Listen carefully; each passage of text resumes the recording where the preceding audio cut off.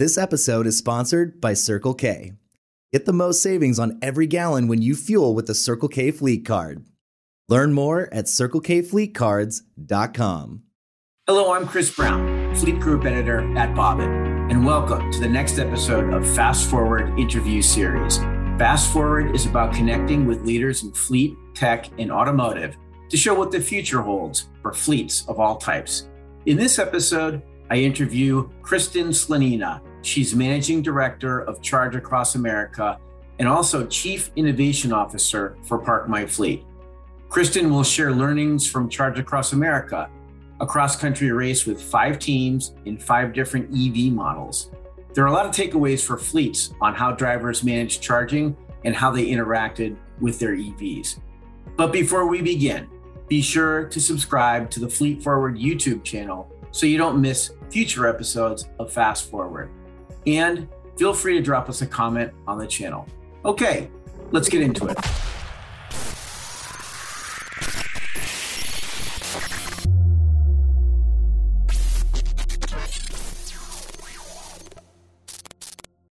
Hi, Kristen. Well, welcome to the next edition of Fast Forward. Thanks, Chris. I'm really happy to be here. Great. Well, to start off, tell us a little bit about yourself and the mission of Charge Across America. So Charge Across America, it was a really fun thing for me to be managing director. And ironically, it was the 30th anniversary of when I was co-captain and driver of the MIT Solar Car team. So I felt like it was sort of almost destiny that I had to do this. And my solar car races, we did 3 races and we ended up winning all 3 races, which made it even more fun. But that is what catapulted me into automotive. We wanted to have at least 5 teams to drive across country with two people in the car and really not only bring the ecosystem together, but how do we learn from this and get insights so that we can enable mass adoption? Okay, great. Well, as you know, we're all about fleets, corporate, commercial, government fleets, and they're really just beginning their electrification journey. So during Charge Across America, you collected some invaluable data and real world feedback in kind of a short amount of time. So real quick, just tell us the parameters of the race, and then we'll get into some of the findings. Yeah, that sounds great. So basically, New York to LA, we started at Rebel's facility in New York and ended in Los Angeles at Westlake Autoscape. We had 10 days. We had the 5 vehicles, and I myself drove the Tesla every single mile, the 3,300 miles from New York to LA.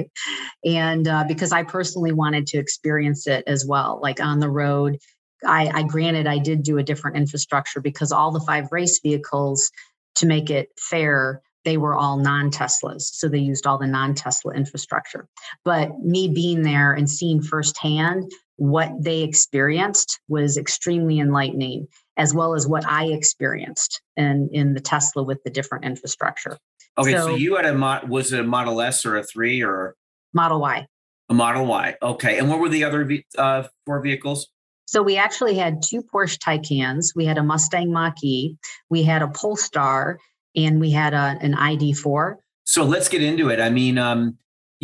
Where do we start? Driver interactions with the vehicles. You had seasoned drivers and those new to EVs. Is that true? Yeah. So we purposely wanted to. So we had 2 teams that were what I call seasoned drivers, and we had 3 teams that were really novices.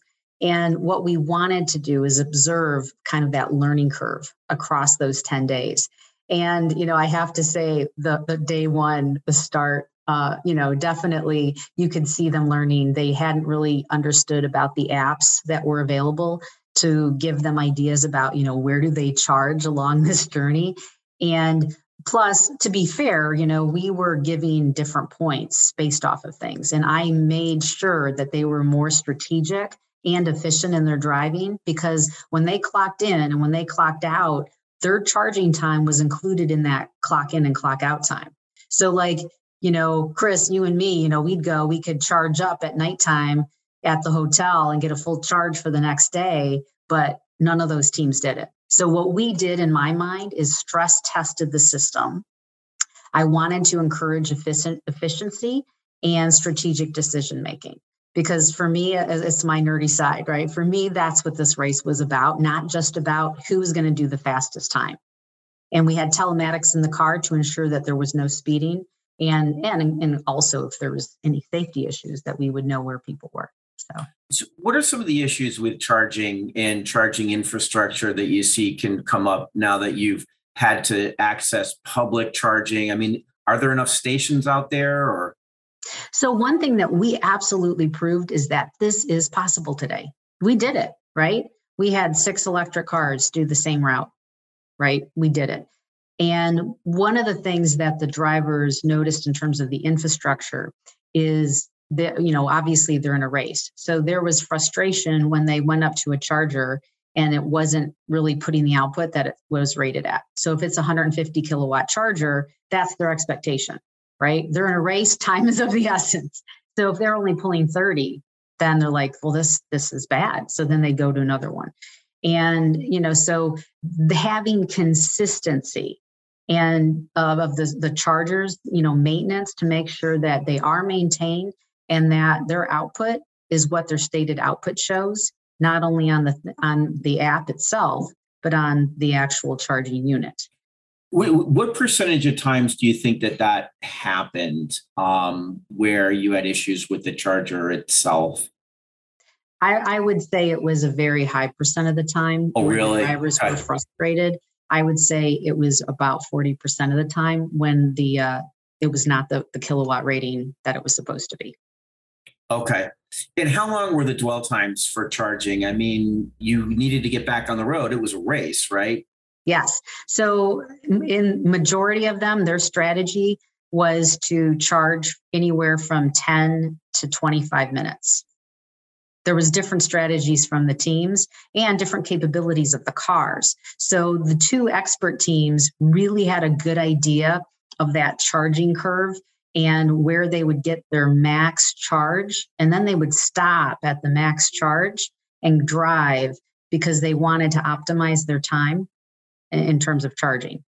Now, what's interesting is that my 3 teams who really hadn't driven an EV, it was amazing how fast they really started feeling comfortable.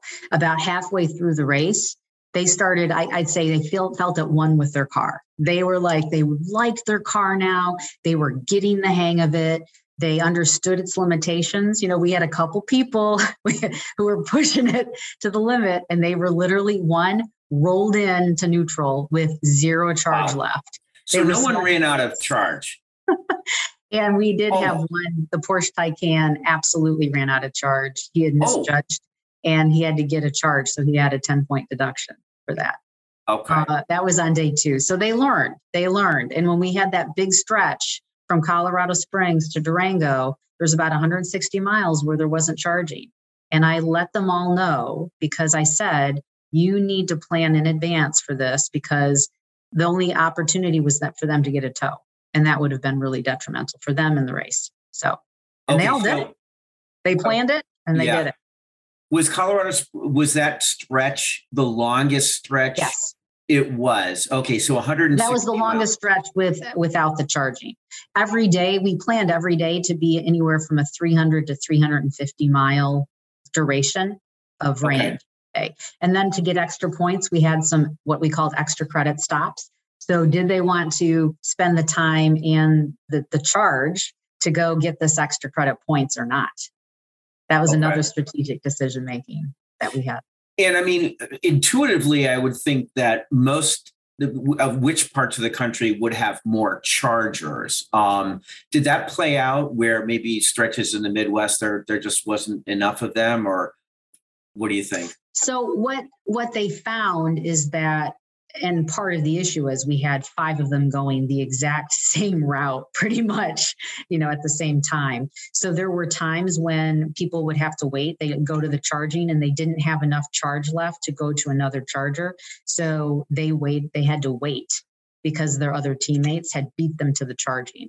And what we did is we did have a 2-minute start break between each of the vehicles leaving that morning to try to help disperse that a little bit. So the person who came in last the night before goes first in the morning, and then 2 minutes later, the person who was fourth goes second, and on, right? So strategically, what a lot of them would do is if you already knew you were going to be last, you would go and just charge up fully, right? So you'd start your day not only first, you get a 2-minute lead and you'd have a full charge. Okay. Yeah. And, we had, you mentioned that Taycan, which is not a fleet vehicle, obviously, but it does kind of set the bar pretty high in terms of its ability to accept a charge compared to the other vehicles. Can you expound on that? Yeah, so it's interesting that it did not win our race. So I just want to make note of that, Chris. But yes, so having best-in-class technology and knowing those use cases, because the Porsche Taycan had a 350 kilowatt capability in the battery. So just think, you go to a 350 kilowatt charger, bam, you're charged up, lickety-split.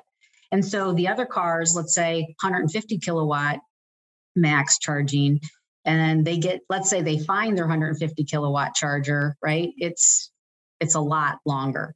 And so people, for mass adoption, in my opinion, it's got to be better. And I see so many opportunities for that, like the induction charging in the road, right? And that takes away the whole thing of having different connectors.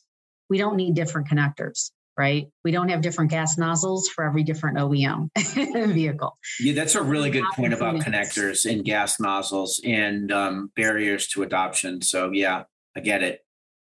Yeah. So best-in-class technology, and it can really make a difference with how long people have to wait and, kind of their enjoyment of their car in general. Sure. And talking about maybe the vehicles themselves, we're talking about the Taycan. Are there any other kind of takeaways or any other like kind of creature comforts that one vehicle may have had that the team's warmed up to, or anything like that? I have to say, everyone really loved their vehicles. So my experience driving the Model Y, the Tesla, I felt that they did an excellent job with the in-vehicle app that walked me through my charging. So what I did is in the morning, I'd put in my in-destination point, and it would tell me the 2 or potentially 3 superchargers that I would need to go to, as well as how long I should charge at each of them. I just followed it, and I didn't even I had, of course, other apps that I was ready to use, but I found that I didn't need to use it, and I trusted the car completely. What I found with the teams and talking to them is that they were using other apps on their phone to, in a sense, validate or even replace the in-vehicle charging recommendations. Interesting. And so I see opportunities with OEMs to do a better job of incorporating that in the vehicle so that people don't have to worry about other apps. Sure. Well, we have kind of limited time left, but please, what did we miss about the experience and the drivers before we wrap up? So I think that the drivers, they learned very quickly. And at the end of the race, they love their cars. We had one of them that now started a company and is creating an EV club in New Hampshire. So I think that's a great sign. Yeah, that's fantastic. So, I guess at the end of the day, the adoption or the learning curve was fairly quick. Kristen, thank you so much for joining us on Fast Forward. Thank you.